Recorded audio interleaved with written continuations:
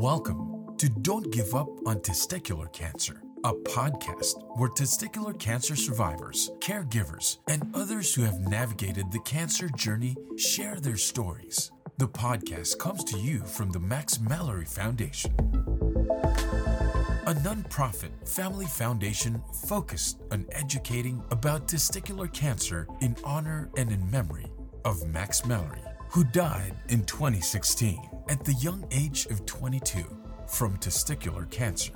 Had he survived, Max wanted to help young adults with cancer.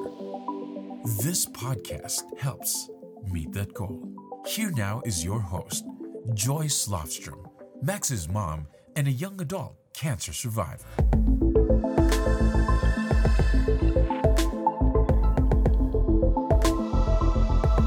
Hey, hi, this is Joyce, and I'm back with Matt Odie, who's our guest on Don't Give Up on Testicular Cancer, and this is part 2 of our conversation. And as you might remember from our previous discussion, we were talking with Matt just about all the health challenges that he went through. And so I know we had just finished talking about, Matt, the coma and how you came out of that after 2 weeks. Maybe you want to pick up there and summarize that, or just go ahead, however you want.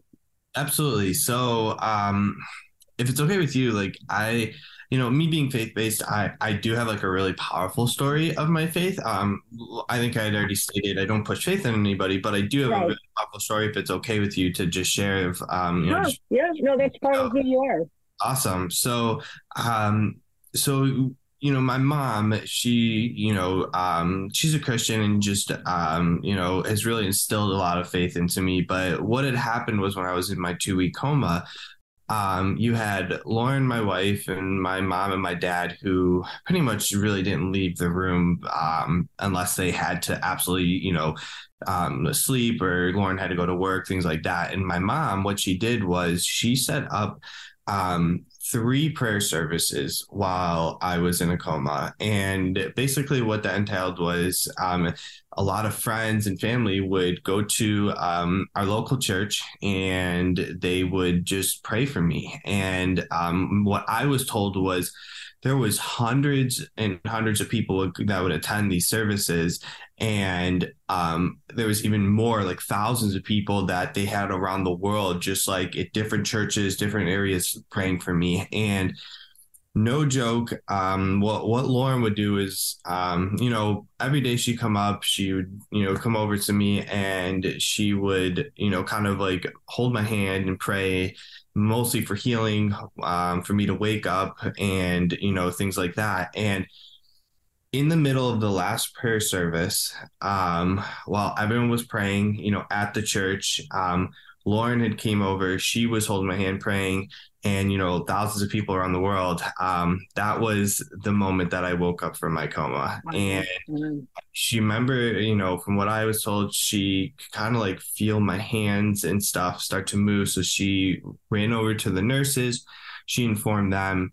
Not even they were like, thinking I was awake yet, because, no one had any idea when I was waking up. So they ran, grabbed the surgeon, and they, finally diagnosed that I was coming out of my coma. And for me, it was just such a powerful story, because I felt like this was, God's way of saying, Matt, this isn't the end of your journey. This is a brand new chapter I have for you, from something that is so dark and so difficult. And I think, for a lot of us, if we go through, rock bottom situations, sometimes in order to see the new light, or in order to see the next path in our lives, we sometimes have to go through the most challenging moments in our lives. And, for me, I felt that was God's way of completely transforming my life and start putting me towards the right direction. Right. That's a wonderful story. And, just all that power of prayer that you had, all those 2 weeks. I mean, it made a difference.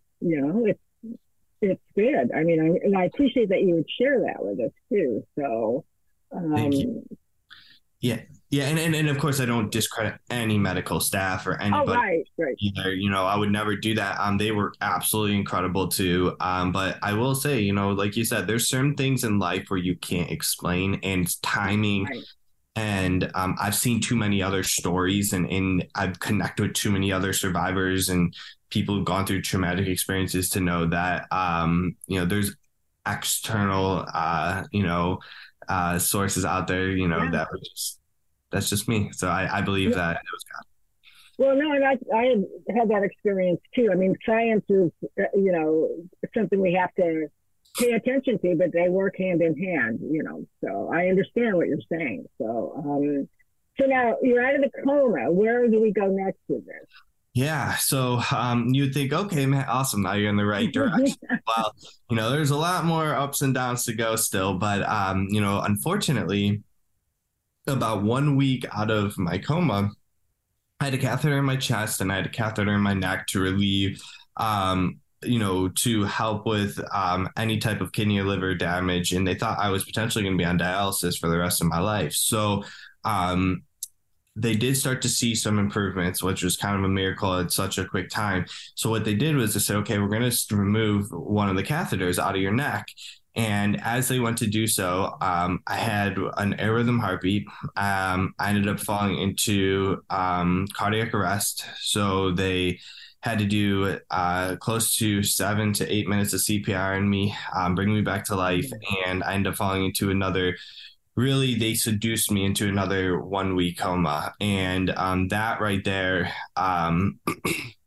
was, kind of like the icing on the cake. I remember waking up and I almost felt like I was paralyzed at that point because, I had to relearn to completely relive my entire life again. From laying in that ICU bed to taking my first steps, took over 2 weeks with multiple nurses helping me. It was a lot of perseverance, a lot of difficult moments, but eventually, after 40 plus days in the ICU, over 53 days in the hospital, I was finally able to persevere. I was finally able to overcome a lot of those obstacles. And a really powerful story, which I don't remember if I did in part one or said this in part one or not, but Lauren and I, my wife, we met on March 17th of 2016.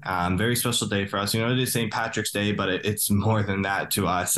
And for me, I was released from that hospital after over 53 days on March 17th of 2017, exactly 1 year from when we met. Just another miracle of her being in my life. So, that was a very, very special day for us. It's kind of like a really important anniversary day for so many reasons. But even coming out of that hospital, it was a massive, long road and hard recovery ahead of me. I was actually dwindled down from close to 200 pounds from all the swelling and everything that had occurred after my surgery to 110 pounds in just a matter of 2 months. And oh my. Oh. Yeah. Oh man. Geez. Yeah. So I guess, what was the most challenging part was there's so many things going on. First, I had to deal with the mental struggles of it. 8 months ago, I was this healthy, young personal trainer with such I felt like, so much life ahead of me. And now, just 8 months later, I'm this dwindled shell type of version of myself that when I look in the mirror, it's just like, it's very discouraging. So I had to work through the limiting beliefs of, am I even worthy enough to heal? Am I worthy enough to get back to where I used to be? And I think that was my first challenge, was just working through a lot of those limiting beliefs and a lot of the mental struggles of anxiety and depression and all of that. And after that, once I was able to kind of work through those, I could then start taking actionable steps towards healing myself. And how I started healing myself was, really about as basic as you could get. Think of just like, I'll give you an example. I had two different lawn chairs. And what I was doing, this is when I was learning to walk again. I'd put one chair at one end of my driveway and one chair at the other end of my driveway. And what I would do is I'd have a cane, I'd get all my strength up, and I'd walk about, 10 meters to get to that chair. And I'd sit down, contemplate life for a little bit, try to say, okay, I'm putting myself back up and get back. And guess what happened though? The next day I pushed that chair a little bit further. And then I just pushed it a little bit further and a little bit further. And next thing you knew, that chair was going out into the sidewalk. That chair was going further and further. And one day I was with my dad and I said, hey, Dad, don't even bring the chair. Don't even bring it anymore. And that was like a vital turning point in my life, because I realized if I can complete this journey without always needing assistance, without always needing help, and I can do this on my own, what else can I accomplish in life? And that allowed me to then really start to rebuild my strength, start eating calories to pick up, the weight back, start lifting some weights, gain my strength back. And next thing you knew, within 5-6 months, I was really on that road to recovery, but there's a lot of challenges up here that I had to endure first. So yeah, all those mental hurdles that happen with what you've been through. So you said it took about 5 months to get walking and starting to lift weights and exercise. How did you get through the mental hurdles? Did you have a counselor, or what advice on that can you share? Yeah, it's a great question. So I have three key things that, in my opinion, has really, really helped me. Number one is definitely the support system and the people in my life. So finding people, I think in anything in life, when you're trying to go to a next level or you're trying to break through any barriers in your life, you need to surround yourself with people who are going to uplift you, bring you positive energy, and also help you get to that destination. I always say that you are the average of the 5 people that you are around the most. And for me, I was thankful to have an incredible support system in my friends, in my family, and, to help push me forward on those really challenging and difficult days. There's days where you just don't feel like you can do it on your own. So you need to rely on them. Number 2, of course, we'd already talked about this, but is my faith. I truly believe that, at the end, when you start any really challenging journey, and it's kind of it's always going to be a very lonely journey at times, where you may feel like people can't relate to you, or they feel like you're just kind of on your own in this beginning stage of it. Well, I promise you, if you have that faith, it will help you through those really challenging times. And number 3 was learning that the greatest investment you can ever make is in yourself. And for me, having a health background and already investing myself in the knowledge, because I always say this, is your body can dwindle, and you can have challenging moments where you have these physical struggles, but I promise you, the knowledge that you gain won't ever go away. And especially if you take the time to learn certain things that I think are very important. I think learning proper nutrition and just how to properly take care of your body. You don't have to go crazy or anything, but for me, that helped so much when it came to the recovery. I knew what I needed to do because I had already had knowledge about how to build strength, how to eat properly, how to get the right amount of sleep, and work through mental hurdles and things like that. So those are the 3 biggest things: my support system, my faith, and the knowledge that I was able to endure along the way. Those really helped me. And for perspective, it really actually took me close to 2 years to fully heal myself. It took me about 3 to 4 months to really start getting that ball rolling, and about 2 years to completely heal my mind and my body. So, and I've read articles about this and talked to some people, but how was it? Because you had that really strong support system through the medical team, and so you get past that and you're on your own now. Do you have any thoughts on that? Because I know some people have felt, and you already had a good personal support system. So did the lack of all the doctors, was that a struggle, or how was that? That's a very good question. It's actually a great question. And it was 100%. I will actually share a short story. So as soon as I got out of that hospital, for the first week and a half, 2 weeks, I really went into a victim mindset. I went into why me? And it's very easy. It's very, very easy. And I did this to fall off the wagon when you don't have constant nurses, constant doctors always checking up on you. When you're in the hospital, you're always getting your vitals. I'd get blood work every single day. I'd have either a surgeon or a nurse coming in for my physical therapy. I get home, and all of a sudden it's like, okay, you get a nurse once a week, you get a physical therapist that comes once a week, and that's about it. The rest is on your own, and you have to deal with that. And for the first 2 weeks, I was just I was so tired. I had lack of energy. I had lack of motivation. And next thing you knew, 2 weeks later, I'm in the hospital with a standing heart rate of 150 beats a minute. My blood pressure is through the roof. My temperature's over 103 degrees. And I had to stay in the hospital for close to a week because they had to get all of my vitals back down because I wasn't taking care of my body. I was just letting it go down and dwindle. Okay. And, when I came back, me and Lauren had a really tough discussion, but a discussion I needed to hear. And it went along the lines of, listen, Matt, this isn't just, trying to transform your body or trying to get yourself back to where you are. No, this is literally life or death. If you aren't going to put in the work and you're not going to keep the promises that you make to yourself when you say you're going to do something, you may not be here next month.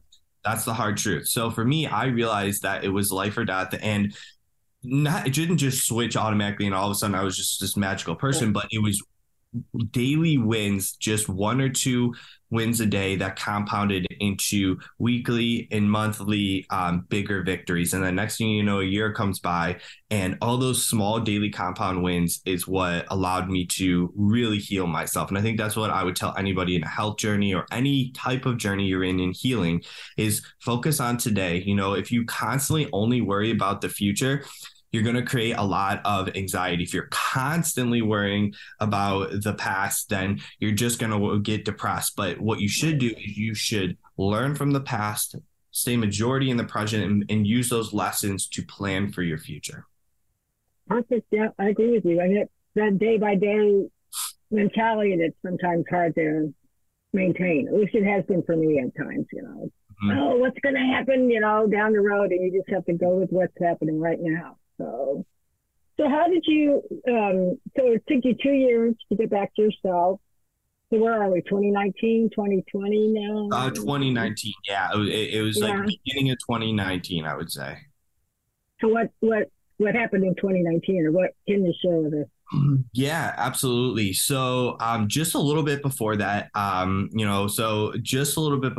kind of had this what's next in life moment. Yeah. So when a lot of people go through challenging stuff, and they come on the other side, they realize that, whoa, I've been given a second chance here. And I feel like there's a greater purpose for me. I feel like there's something bigger out there, and I just don't maybe know what it is. And for me, I was definitely afraid to share my story. I had no idea what I want to do with my life, but I had this internal energy of God just saying, Matt, just get yourself out there. That's all I ask right now. Just get yourself out there and I will guide you the rest of the way. And what I ended up doing was I just started watching motivational YouTube videos. And all of a sudden I came across this guy named Ed Mylett. He's a successful entrepreneur, but he's more than that. He's a very motivational guy as well. And his tagline for the podcast he was doing was just called Broke to 400 Million. It caught my attention. I was like, okay, how the heck did this dude go from broke to 400 million? Well, the coolest part was when I watched it, it was like an hour long. And it had nothing to do with the money. It had everything to do with the struggles, the pain, and everything he had to endure to get to be the best possible version of himself. And that right there was like, whoa, that's exactly what I want to do. And I said, okay, how can I get into his community? Just because he was, somebody that I was looking up to. And the craziest part was he had just started a business mastermind, no joke, 2 months after I seen this video. I joined the group. I just took the risk. I joined the group. I said, what do I have to lose? And I started connecting with incredible people. This is the key. If you want to do something, you started connecting with incredible people. And what happened was in the beginning, everyone was just trying to share their story, trying to get to know each other. And when I started sharing my story, everyone was just like, are you a motivational speaker? Are you this? And I was definitely afraid to share it. So, I probably wasn't any good at the time, but it was just probably just because I had gone through so much. They're just like, well, what do you do? And I'm like, I don't know what I do. And they said, well, you need to start sharing your story. You need to start coaching or helping other people in these similar situations. And I said, okay, so let's just take it one step at a time. So I started to do some public speaking. I started to get myself out there. Next thing you knew, I'm like, okay, how can I monetize this into more of a coaching? So I start coaching other cancer survivors, helping them through their health, helping them through their mindset. Now I built 2 incredible Facebook groups. One is a cancer group with just cancer patients, caregivers, and survivors. In a matter of about 2 years, we've grown it to over 6,000 members.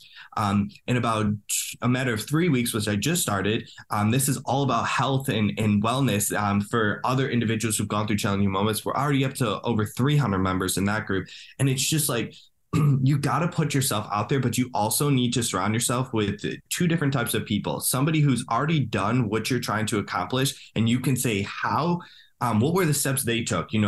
Too many people look at like their idol and they try to see their chapter 20 and compare it to their chapter 1. And I say, no, look at their chapter 1 and what did they do to get out of the rut? What did they do in the beginning to get themselves going? And then you can start to learn from that and start using it in your life. And number 2 is finding yourself with people in a group setting like I did that have a similar mission or have a similar mindset that are going to uplift you and want to help you to get to your destination. Because a lot of the times, unfortunately, when you do start to do something bigger with your life, friends and family aren't always going to support you, because sometimes even though they love you the most, they don't understand what you're trying to do. They don't understand your path. And some friends, most of mine are crazy supportive, but you have those 1 or 2 people that they seem to want to drag you down because it just seems like they can't see the success in their life. So they want to kind of bring you down with them as if he, I knew him from high school. How could he possibly be doing something bigger than what I was able to do, in my life? And it's very few, but it can hurt when you notice some of these people in your life. So what I would say is you have to pay attention to the people that you want to be a part of your journey and who you don't. You make a lot of good points. And one that I'll ask you about or talk about is the group you found on YouTube that broke to, what was it, however many million. And the business group was called Arete. So that was the business group, but it was a video that I found. Yeah. Yeah. And I think it's for people who are entrepreneurs, and I'm thinking that I have a PR business. Okay. That's a good point, because to build it, I keep thinking, I need more clients, but really you got to be around other people who need more clients or, whatever their business is, and get ideas. I mean, it's so basic that you don't think that way. You're being a lot of people about how to move ahead, whatever your next step is. I think that's wonderful. You found that. Thank you. I think networking is so, so important. A lot of the times, when people are like, this person had a lucky break. No, they didn't have a lucky break. What they did was they were able to put themselves out there in uncomfortable positions, and it allowed them to have opportunities that most people wouldn't because they're too afraid to put themselves out there. Well, and yes, you're absolutely right. And you do have to take that risk. And sometimes that first step is hard, but then people's reaction, like what you experienced, they gave, you had a future. I mean, not that you didn't have a future, but they gave you a path, on what to do. The other thing is like your 2 Facebook groups. And that's how I met you. It was through that. And talk a little bit more about them. I mean, I see the messages and people really do connect and show what's going on, and other people support them. And I haven't seen your second one, so I'm going to have to look for that, the one on health. So just anywhere you can tell us about those groups. I think Absolutely. They're really valuable. I appreciate that. Yeah. My Facebook groups, I'll tell you right now, the very first one took me about 4 months of courage to be able to do it. Really? Okay. So many limiting beliefs about it, so many limitations that I was putting into my life of, what if, people don't like my message, or what if it just flops and people start judging me? And what if, this just isn't the right path? I'm going to put all this time and energy into it and it just isn't. And I kept having these thoughts over and over and over. But then I also kept having this thought of, just do it. Just take what's called imperfect action, Matt, meaning it's okay to take action. And yes, you're going to fall flat on your face a couple of times and fail along the way. So for me, it took about 3 to 4 months of courage, between Lauren, my dad, and some other people to just say, just do it. I finally had the courage and I got it done. And I'm telling you, it's tough in the beginning. You have to, it's a lot of, putting in a lot of work, but I promise you, the reward that you get of seeing some lives that you're able to change you can't beat it. For me, I went into this group not looking for, coaching clients and money and all these things. I went to this group to help change lives. I went into this group to just give everything I could for free to help people. And I think that is where you will make the biggest change in somebody's life. If you're only doing it because you want to get a coaching client or you want to, try to get something out of someone else, and you aren't doing it for pure love, pure, desire to make an impact in someone's lives, you are never going to be able to fully be able to, express yourself for who you truly are and make that true impact in someone's life. So that was the whole point of my Facebook groups. And it is still today, and it always will be. I always just give everything I can for free to help people, to be a community and to be a family. And really that's what these groups are about, is being a family so that we can feel like, we're not alone in these circumstances. Because sometimes it can be really, really lonely in the cancer journey, because we feel like, unless someone's actually gone through cancer, it's really hard to relate with what we're feeling and what we're going through. And then on a caregiver side, it's the same thing. If we're a patient, it's hard for us to know how the caregiver truly feels unless somebody is a caregiver as well. So that's why I wanted all spectrums in the group, so that we could really just be a plethora of knowledge, but also support and love. Yeah, it's good. And you're right. You have to see all sides of the cancer journey. It's the patient, but it's the caregiver as well. And yeah, that's great.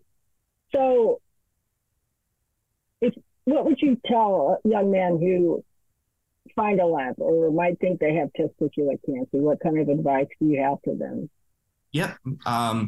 What I would say, number one, so this is the weird part, is I didn't have any symptoms in my testicle, which is super abnormal. Most men, if you have a symptom down in your testicle area and it lasts more than a week or two, please just go get yourself checked out. Doesn't mean you have testicular cancer or anything like that, but it's very important to go get yourself checked out. For me, I had massive back pain. Really, I would say for men and women, get a physical every year. Make sure that you get some type of blood work too. I think, getting some type of blood work, just like a lab of checking your cholesterol level, your glucose level, which is your blood sugar, and things like that. Just getting a biometric screening, super, super important. And, like I was saying, if there's an abnormality in your body for more than a week or two, I know it can be embarrassing, or I know it can be really stressful and it can be very scary, but it's better to go get that checked out sooner than later. And if I would have gotten my back checked out when I felt like, something was just completely off, and I knew I had a really good hunch it had nothing to do with me working out all the time, I'd probably, instead of being close to, the high stage testicular cancer, to more like a stage 1 or a stage 2. So that's all I would say. And testicular cancer is most prevalent in 18 to 35-year-olds. So, if you're in that age range, just pay attention. You can even do your own self-exam, Right. So just always be aware, always be conscious, but don't be worried all the time. Just be conscious of what's going on. That's all. See, I think you mentioned the self-exam, and so many of the men I've talked to didn't do that. I mean, I would say out of almost 50 people, maybe 3 need to do that, or had somebody guide them to do, like a parent said, you need to do that. And I think that's a big area of improvement. It was the doctors too, with the pediatricians and any doctor just checking that. I mean, what was your experience with, if I can ask, like with Max, I know nobody questioned that he only had one testicle. Nobody worried that it was like, oh, well, where's the other one? I mean, and I just found, in hindsight, I find that odd now, wrong. So. Yeah. So are you saying, like, did I do my own self-examination, or are you like, what? Yeah, I mean, anything. Question? Did you have doctors growing up that checked you, or did anybody? I did, yeah. So I put a lot of sports. I think if you're in sports, you every year you generally. Okay, yeah, that's true. Yeah, you get a physical. But as you start getting into your, out of high school, a lot of people stop playing sports. So guess what? You're kind of on your own, and not a lot of guys out there. This is why I say it's so important in your young 20s. Yeah. Go get yourself checked out, because we think we're invincible. We go to less doctor visits. Chances are you're not even. I know a lot of 20-year-olds that haven't gone to a doctor's office in 5, 6, 7 years. And it's like, listen, you don't have to go because you're sick. You could go just to get a physical or get some type of yearly blood work. I think it's so important to get a biometric screening every year. And that just gives you your basic levels. And it shows that you're either healthy or there's some ways you can improve. And then they'll just do a basic exam. It's not like they're going crazy or anything. It's super quick. It's not hard. And I think just once a year, it's not going to kill you. If anything, it's just going to be a very positive thing for your life. The other thing too, I'll just comment on is you were in a city like where you had a good medical center, Cleveland Clinic, and I think that can be a challenge for some people to know where to go to get the best treatment. So I think that's another thing just to be aware of. Or make sure you go somewhere where people being clinicians have experience with what they're doing. So yeah, you need to trust them. Yep. Go ahead. Oh, no, you're good. I was just going to say, you just need to trust your physician. And if you don't, then, do some research and find some places where you do find that you can connect. Because I'm going to tell you right now, there's some doctors that I never was able to connect with. And I'm not afraid to switch over to a different doctor that I feel like I actually can open up or I can express my thoughts and concerns to them, because they feel like they're listening. And some doctors kind of just, you feel like they're just going through the motion, or they, you can't connect to them on a certain level. So find somebody that you really feel you can trust in there. Yeah, I agree. I think it's true for everybody. You have to be able to connect and talk to that doctor, and the doctor has to be able to listen to you. So what's next now on your agenda for you personally, professionally, anything you want to share? Yeah. So, for me, my biggest thing is now helping transform people's lives. So I've been doing that in a few different ways. So every year, I host what's called a Mustaches for Matt race. So I'll explain this really quick. Yeah, do. Yeah. So what it is ever since I started chemotherapy, when I first started, my friends, they noticed I was losing all my hair and everything really quickly. And for me, I had this really dirty mustache that I was like, I'm keeping on because this is the last bit of hair I got left. So all the guys and, my friends, dads, everyone were like, we're going growing mustaches with you for the rest of your chemotherapy. And they did for 3 months. And when I finally finished chemotherapy, it was right around Thanksgiving. And my dad was like, most local cities host what's called a turkey trot.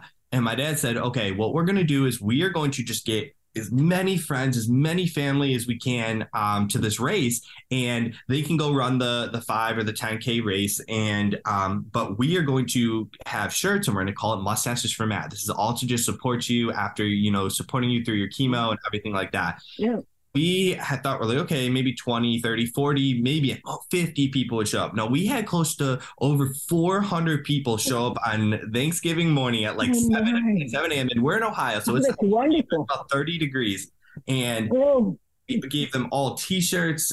It was incredible. We have pictures and things like that. And every single year from then on, except for one day in COVID, 1 year in COVID because we couldn't do it, but every year we did this on Thanksgiving. And then last year, finally, I said, you know what? I'm ready to take this up to a new level. And I'm going to start my own 5K. I'm going to host my own 5K. And all proceeds are going to a cancer organization of my choosing. And last year, I had worked closely with TCF, which is Testicular Cancer Foundation. Right. And they're an incredible group of guys. I mean, just absolutely amazing, helping these young adults going through cancer. And all of our proceeds went there. We donated over $7,000 to this organization through this race. Absolutely incredible. And this year we're hoping to do even more, and we're going to donate to a different organization. I can't say yet, but you may know the person too. So I'll just put it out there. So I'm going to donate to them. I haven't even reached out to them, but I try to donate every year to something different because I just somebody that's super meaningful and has impacted my life in some way or form. So that is one way that I want to make a huge impact in the community and other people's lives. Another way is through what I'm doing now, speaking and coaching. I want to really help, and this isn't just people, cancer survivors. This is individuals who've gone through challenging moments in their life, and I'm helping them rebuild their mindset and rebuild their health through nutrition and proper workouts so that they can ultimately become that strong, confident version of themselves and really figure out maybe what's next for their life, going through the exact same struggle I went through, not cancer wise necessarily, but like going through saying, hey, how do I rebuild my life? And then what is that, next purpose? What is that next path in life? And that's what I really feel is passionate for me, because it was such a big part of my life. So those are the ways I'm giving back to the community. It's been incredible. And I'm just seeing where God's taking me, and I'm trying to enjoy the journey. It can be a lot of ups and downs and stuff like that, but I have to realize every day is a blessing, and just trying to help others. And you're right. Every day is a blessing. I think we forget that sometimes. I know I do. But I think you have a strong ability, a gift, Matt, to be able to share, not just share your story, but like you said, help other people who have gone through a tough cancer journey or any kind of life journey, and they're trying to figure out what to do next. And not everybody can do that, but I mean, you can. And I think that's wonderful, because people need that, It's just a wonderful gift that you're taking it the next step, that you're really doing it, if you know what I mean. Because not everybody will do that, I really appreciate that. And I mean that sincerely. Thank you so much. And I think I want everyone to know that you have something special in your life as well, your own uniqueness, and how I say you can find your own uniqueness is in a couple of different ways. Just really quickly, is either number one, what I did was going through something challenging and overcoming it, and then realizing that there's other people struggling in a similar situation as you, and you can use that uniqueness of your own journey to inspire and help others. Or it can be something that you're just been really passionate about in your life, something that is, when you do the research, or you look this up, or it's part of your life, it's something that excites you, and it's something that you find that comes naturally, relatively easy to you, but doesn't for others, and they also could benefit from you helping them. So those are the two ways that you can really use your uniqueness to transform and help other people's lives. And it's not like you just know it right away. You have to do some research. You have to really put yourself out there in order to be able to figure that out. But I promise you, as you do so, you will start to understand and start to realize the gifts God has given you. Yep. And you're right. We each have our own gift and our own uniqueness. So thank you for stating that. That's very important. So before we end, I want you to share again your 2 Facebook pages, the names, and how to find them. Yeah, absolutely. The first one is Cancer Patient / Survivor, Taking Back Your Life from Cancer. I'll send you the link too, so I don't know if you want to post it anywhere, whatnot, but it's Cancer Patient / Survivor, Taking Back Your Life from Cancer. That is my cancer group with over 6,000 members, with all patients, caregivers, and survivors. And the second group is Survivor HQ. Survivor HQ is just the brand name that I decided to go with, and it's like I said, it's all about transforming your life as a survivor and becoming the best version of yourself, mentally, emotionally, physically, to help you figure out where your next path and purpose is in life. Perfect. My last question. So what song, when you hear it, do you just have to sing along to it? Oh, man. Gosh, that's a great question. You put me on the spot here. Oh, boy. I have a lot of really good songs, but I don't know, like, what song I have to sing along to. Well, I'll say mine and give you time to think. Because I'm a big Beatles fan, and I always listen, any Beatles song, I'm singing along. So that's great. I don't know why, like, We Are the Champions. Is that Queen who sings that? Yeah. I don't know what it is, but it just came to my head. That was the first thing that came to my head. If it comes on, I'm singing it. So it's I know it's like everyone's heard that song before, but it is. Beatles are great too. I grew up with my parents. Absolutely, my mom loved the Beatles. So that great band. So yeah, they are forever. So anyway, I think this is good, Matt, and I appreciate all the time you took, and we'll get your story out there on our video podcast. And thank you. And I hope maybe in a year come back and tell us what's happening. Thank you, Joyce. I appreciate you having me. No, it was wonderful. So thanks. Thank you for watching this episode of Don't Give Up on Testicular Cancer. If you enjoyed this podcast, Please subscribe to our program on your favorite podcast directory. You can also visit the Max Mallory Foundation at www.maxmalloryfoundation.com/podcast to listen to previous podcast episodes or donate to the foundation. Join us again next time for another episode of Don't Give Up on Testicular Cancer.